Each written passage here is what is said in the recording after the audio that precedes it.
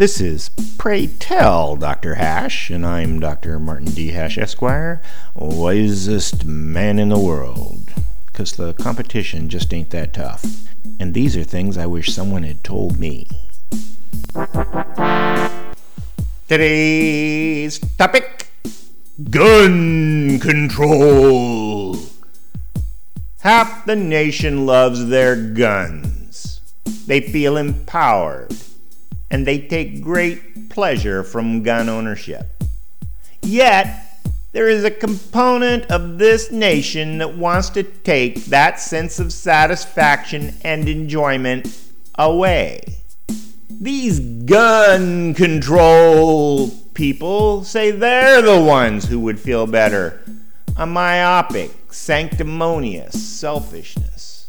The gun grabbers think that their comfort overrides someone else's pleasure.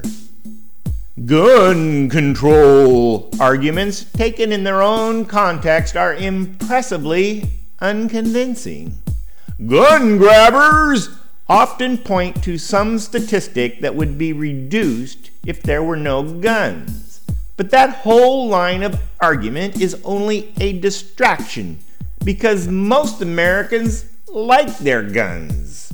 Guns are a big part of our culture. Our Constitution guarantees them, and guns are no more dangerous than driving or smoking. In fact, after every mass gun killing, gun sales in the area increase dramatically because people want guns to feel safer and more in control of their lives. Whether these new guns actually offer protection is less important. It is the sense of doing something to protect yourself and the feeling of security that is paramount. I'm usually the first guy to reject conspiracy theories, but the constant call for gun control from the left may have sinister implications.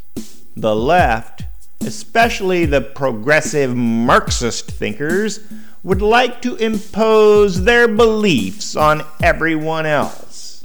As long as citizens own guns, there will never be enough police to make the populace do something they don't want to do.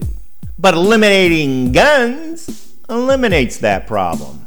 Otherwise, I see no rational reason for more gun control laws.